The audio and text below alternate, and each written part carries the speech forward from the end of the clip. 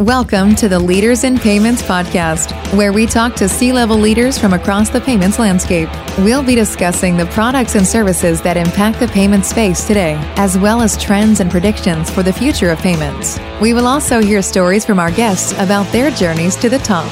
Hi, Bala. Welcome to this special series of the Leaders in Payments podcast about financial inclusion. Thank you so much for being on the show today. Thank you. It's a pleasure joining this conversation. Let's start with you telling our audience a little bit about yourself and your professional background. Yeah, I'm Bala. I have about 38 years of experience in various domains, right from technology to payments to transmission towers. Most importantly, last 10 years, I've been on the payment space. My strength has been to work with startup and make it big. That's where my background comes into picture. And I'm basically an engineer with a post-graduation in industrial engineering. Okay, well, let's start with FSS. Can you tell us a little bit about FSS, just a high-level overview of the company? FSS is a 32-year-old company. We started in 1990 and we registered ourselves in 1991-92, but 1990 is when we started. Basically, we started as a company which is to distribute the Base 24 switch in India. That's how we came into India. We were a distributor of Base 24, and that's when Indian payment industry started booming, and from a decentralized branch operation to a centralized operation happened, and Base 24 was a boom in India. So most of the banks started implementing that. So we, from a switch company, started transforming ourselves to a payments company by building all the auxiliary systems around the switch, the card, the reconciliation. Then we brought in payment gateway, prepaid, UPI, which is much talked about. We'll talk about UPI a little later. So any transformation you see in payments today in India, the pioneer has been FSS. So when we say FSS, we say fast, simple, and secure payments. That's what we do in India. We have transformed payments and we address both cash and non-cash business. So you can call digital business and cash business. That's what we are as a company. And if you don't mind, a little bit about your role today. So I'm the Chief Executive Officer of a division called CashTech.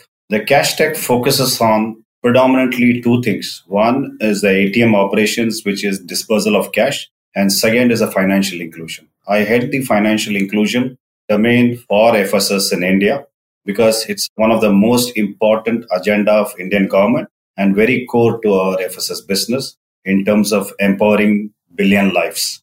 When I say empowering billion lives, I'm talking about making them economically stronger by bringing them to a financial mainstream and giving them affordable products to consume across 1.2 billion people in India.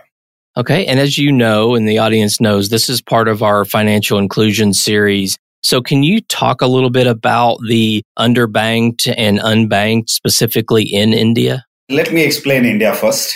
That will be nice. I think most of the audience would know that we are a 1.2 to 1.3 billion population across the country. And if you really look at the population, about 60% of the population are in the rural, 40% of the populations are in the metro and urban. That's the divide of Indian population. So out of this 1.2 billion people, there are 200 million people who are unbanked. When I say unbanked, they don't even have an account in the bank. That's the unbanked I'm talking about.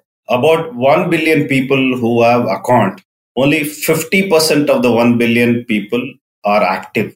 When I say active, doing one transaction in a year. So the majority of the users have been only 200 million who really uses digital transactions and various other modes. But predominantly the balance 1 billion people are still devoid of financial services or access to the financial services. Does this answer your question, Greg? Yes, that's a good segue into the next question, I think. Let's start talking a little bit about how FSS is helping to support financial inclusion. I mean, when you mentioned what your job is, what your role there is, financial inclusion was one of the things that you said that you focus on. And I know you recently launched a new initiative, and I hope I say it right. Is it GrameenPay? That's right, GrameenPay. Can you tell us about that program? So first, let me explain the meaning of Gramin Pay. Gramin in India means village in Hindi. So it's for the villages. That's why we call it Gramin Pay. So if you look at India, we have 600,000 villages in India.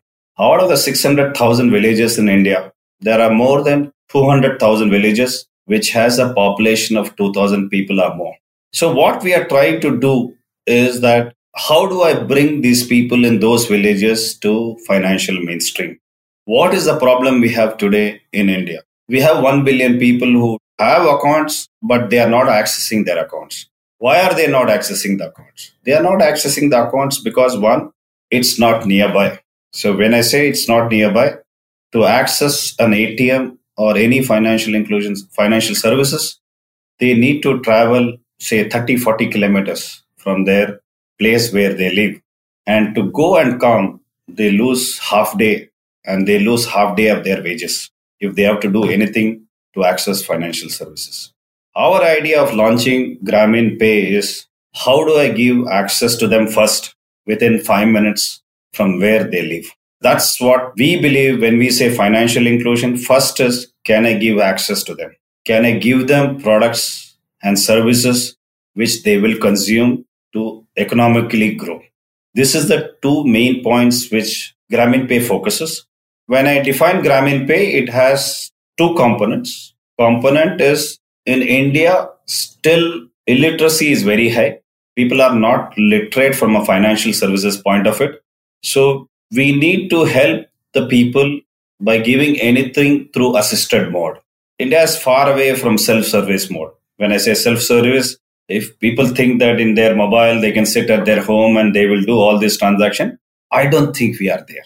We are not there, both from an infrastructure perspective that we don't have all those things available.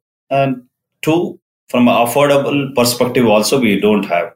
Because just imagine these guys get $2 a day or $3 a day. With that, I don't think they can afford a smartphone having so much of, say, 128 GB or 256 GB smartphone. They can't afford. And if there is no infrastructure, they can't do transactions. So how do I make sure that I give an access to them within 5 minutes and they do all these transactions? That's what Gramin Pay is all about.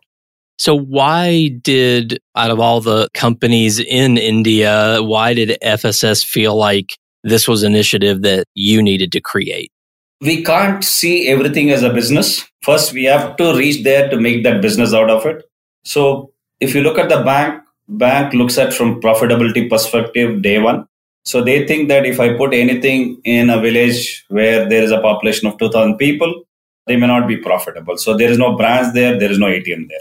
So bank is not putting that initiative. The private players are not getting into that place because bank is not doing the job.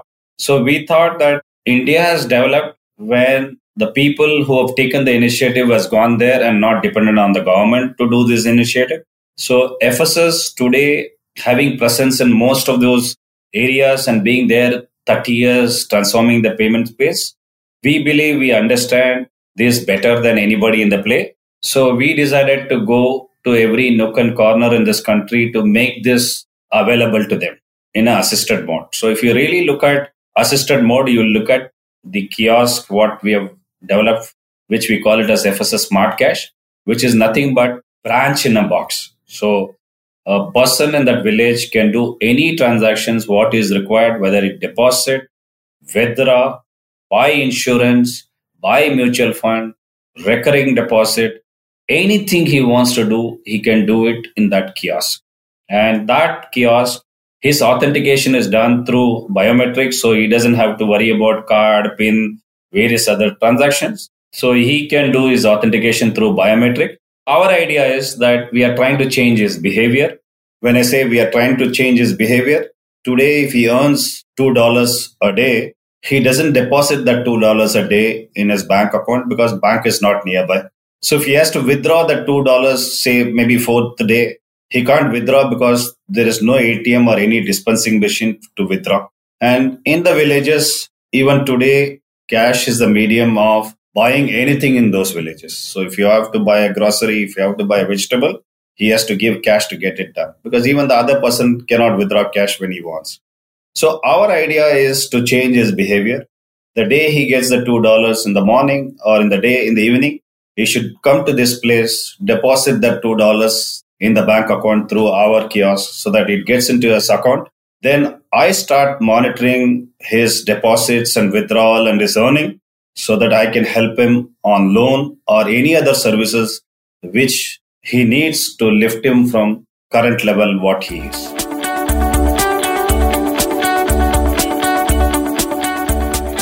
Hey everyone, this is your host Greg Myers, and as many of you already know, October is Financial Inclusion Month, and we're going to be talking about all of the products, services, and ways that the payments and fintech industry help support the underbanked and unbanked. A special thanks to our title sponsors, The Clearinghouse and PaySafe Cash, as well as our principal sponsor, Instant Financial. Now, back to the show.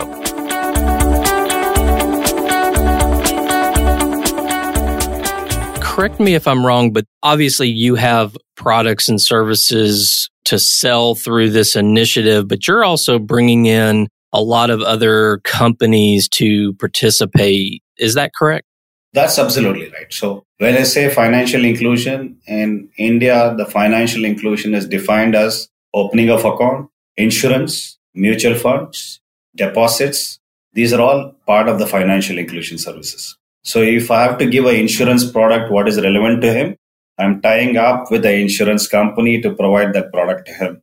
Similarly, if I'm giving a mutual fund product to him or an investment product to him, I'm tying up with the investment company to give that product to him.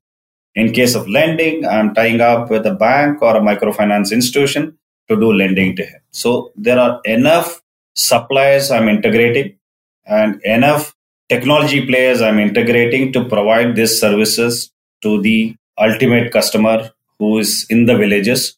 And that's why we call this is a super app or a super platform. Okay. And have you found those other companies very willing to participate in this? Yeah. So today, just to give you an example, today I give a term life insurance to a villager at a premium of $2, for which he is insured for a term life for, say, $10,000. So that's how. So for a $2 of premium, he is insured for $10,000. Or like that, we have products which he can afford to pay and use it and protect his life. So like this, we have tied up with insurance companies. We are already tied up with a lending company. So all these people are ready to join us because for them, the cost of acquiring customer is very high. If there is no cost of acquiring customer, they're willing to participate with us to provide these services at these costs to uplift Indian people in the village. Okay, that makes perfect sense. And this just launched maybe a month or two ago, is that correct? Yeah, that's right. Okay, so when you think about this, if we're 2 years from now or 3 years from now and you and I are having another conversation, how would you measure the success of this? What do you want to see happen over the next, say, 2 to 3 years that would make you feel like this was a real success? When I made the statement, mission statement of us is uplifting economically billion lives. That's the mission statement. How does this happen? The measure for me is whichever village we have launched. If a customer does at least 3 transactions in that place, that kiosk or that assisted model or that model, what we have kept there, 3 transactions in a month, then we know we have achieved our results. Because in the 3 transactions, what he would have done 1 deposit, 1 withdrawal, and 1 utility payments he would have done. That's a minimum 3 things he need. So our measure is the people making 3 transactions in the access point which I have provided to him. If everybody in that village has started making 3 transactions in that village, I think we have succeeded in terms of transforming each village in the country. And that's how I would measure in terms of that one parameter. The second parameter I would measure is how many villages have done. So out of the 200,000 villages which we are targeting initially, 3 years down the line, if I have reached at least half of that, 100,000 villages, I believe that people want this. That's the second measure. So my measure is 3 transactions a person does wherever I put this point. The second measure is if I've reached to 100,000 villages, I think we have done justice to what we are thinking about. 100,000, that just seems like a huge number. Yeah, but if you look at us, We have 40,000 ATMs across the country already. Already we have put 40,000 ATMs across the country. So that's not a big number when I look at the 100,000 points. See, it's all the question of if people need it or people don't need it. That's the way you should look at it. Because at the end of the day, if you have to include them in the financial mainstream, they should have an access. And somebody has to provide this access. And we said that we will start providing the access. And I'm sure many more competitions will come and start putting that access. It's not necessary that I have put that 100,000. Even my competition comes and puts that. I think finally the objective is to uplift billion lives.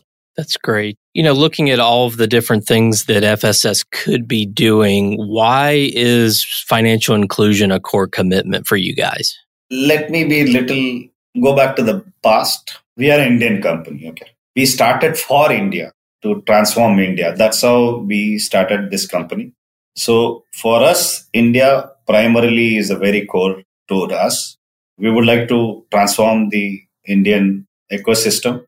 We want to reduce the digital divide, and we feel we are better positioned in India. Second, this unbanked status, financial inclusion status is a worry for most of the government in underdeveloped countries.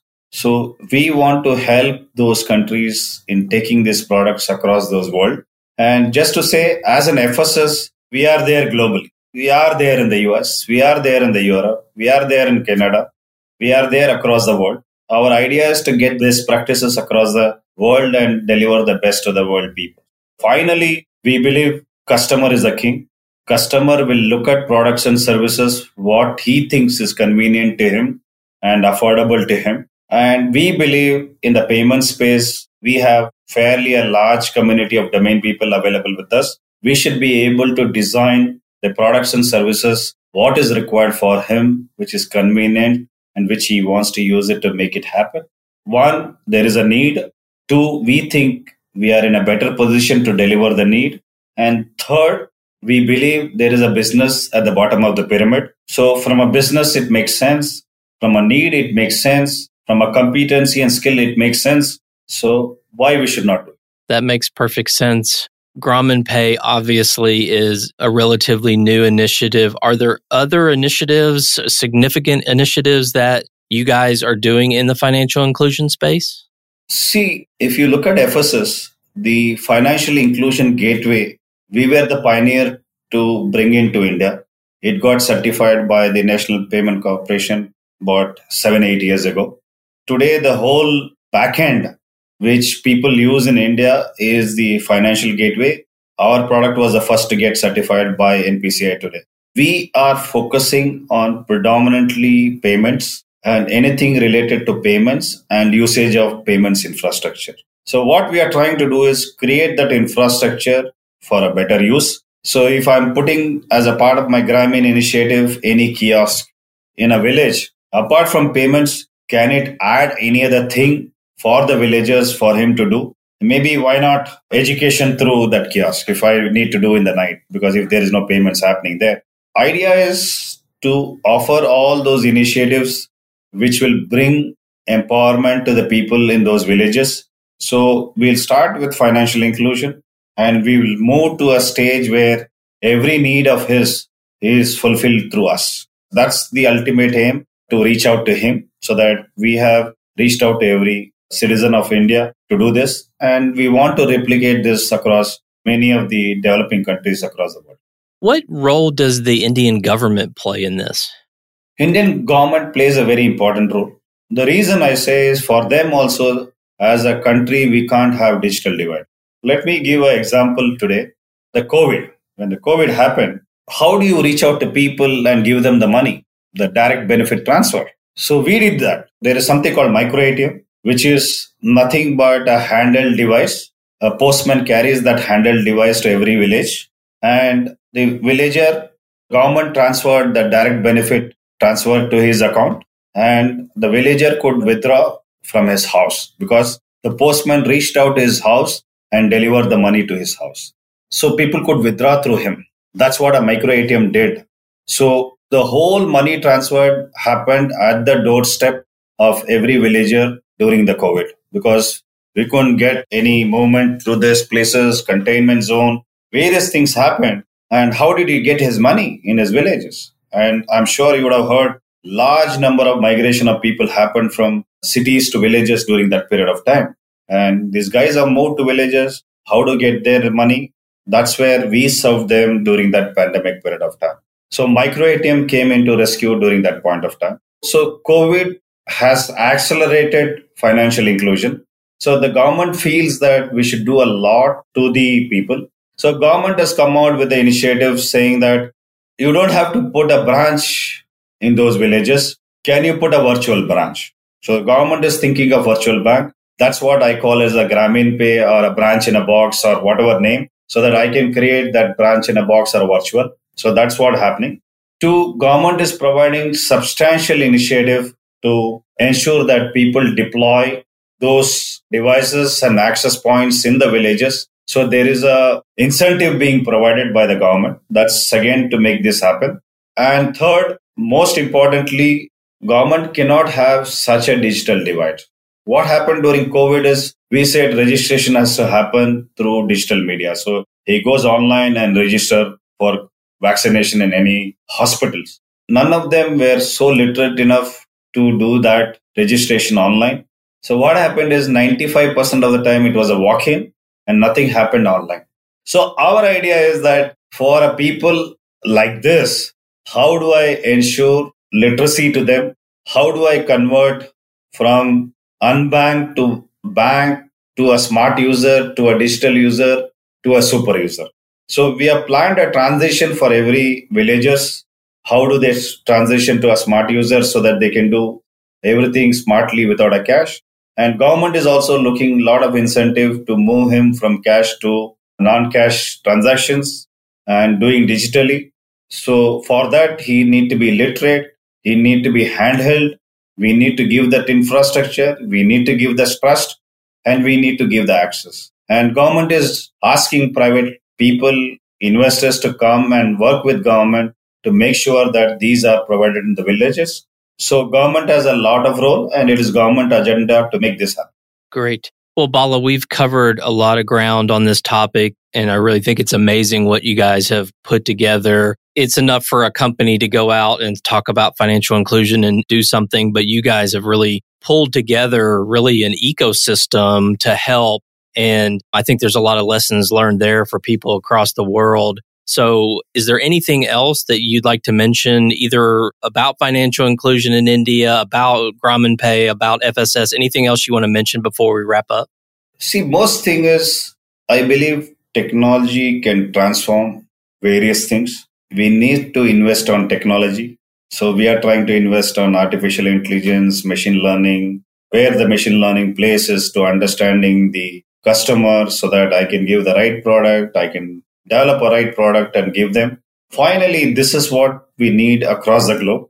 The idea is that once I create that infrastructure, I want to replicate across the globe with a clear intention of ensuring that there is no digital divide among the people.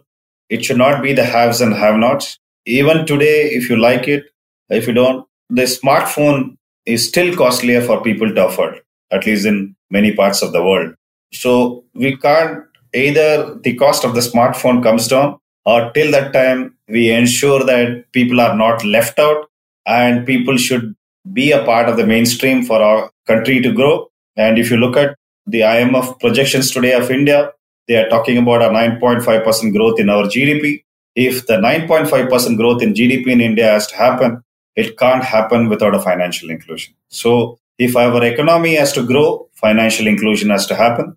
And we think we can do a good justice to financial inclusion across the globe and to India, in the process enabling economic growth of India to a 10% plus. That's what we are setting out for ourselves. We'll be happy if any of the audience who's listening want to participate in this ecosystem, contribute in this ecosystem. We welcome them to be a part of this system and do a business, and there is a win-win for everybody. Thank you for that. I think that's a great summary. And thank you so much for being on the show today. I know your time is very valuable, so I really appreciate you being here and sharing all your insights on this important topic. Thanks again for being here. Thank you, Greg. Thank you for giving me this opportunity. Thank you very much. I really appreciate this. Let's try to catch up in a year and see how things are going. Yeah, you have two measure points. One is the villages, the person is using 3 transactions a month. And second point is, as an ecosystem, is there 100,000 points there? Sounds great. Well, hopefully we will be able to catch up in a year. And until then, thanks again for being on. Thank you. Thank you for joining us this week on the Leaders in Payments podcast. Make sure you visit our website at leadersinpayments.com, where you can subscribe to the show and where you'll find our show notes. If you enjoyed listening, please share on your social channels as well.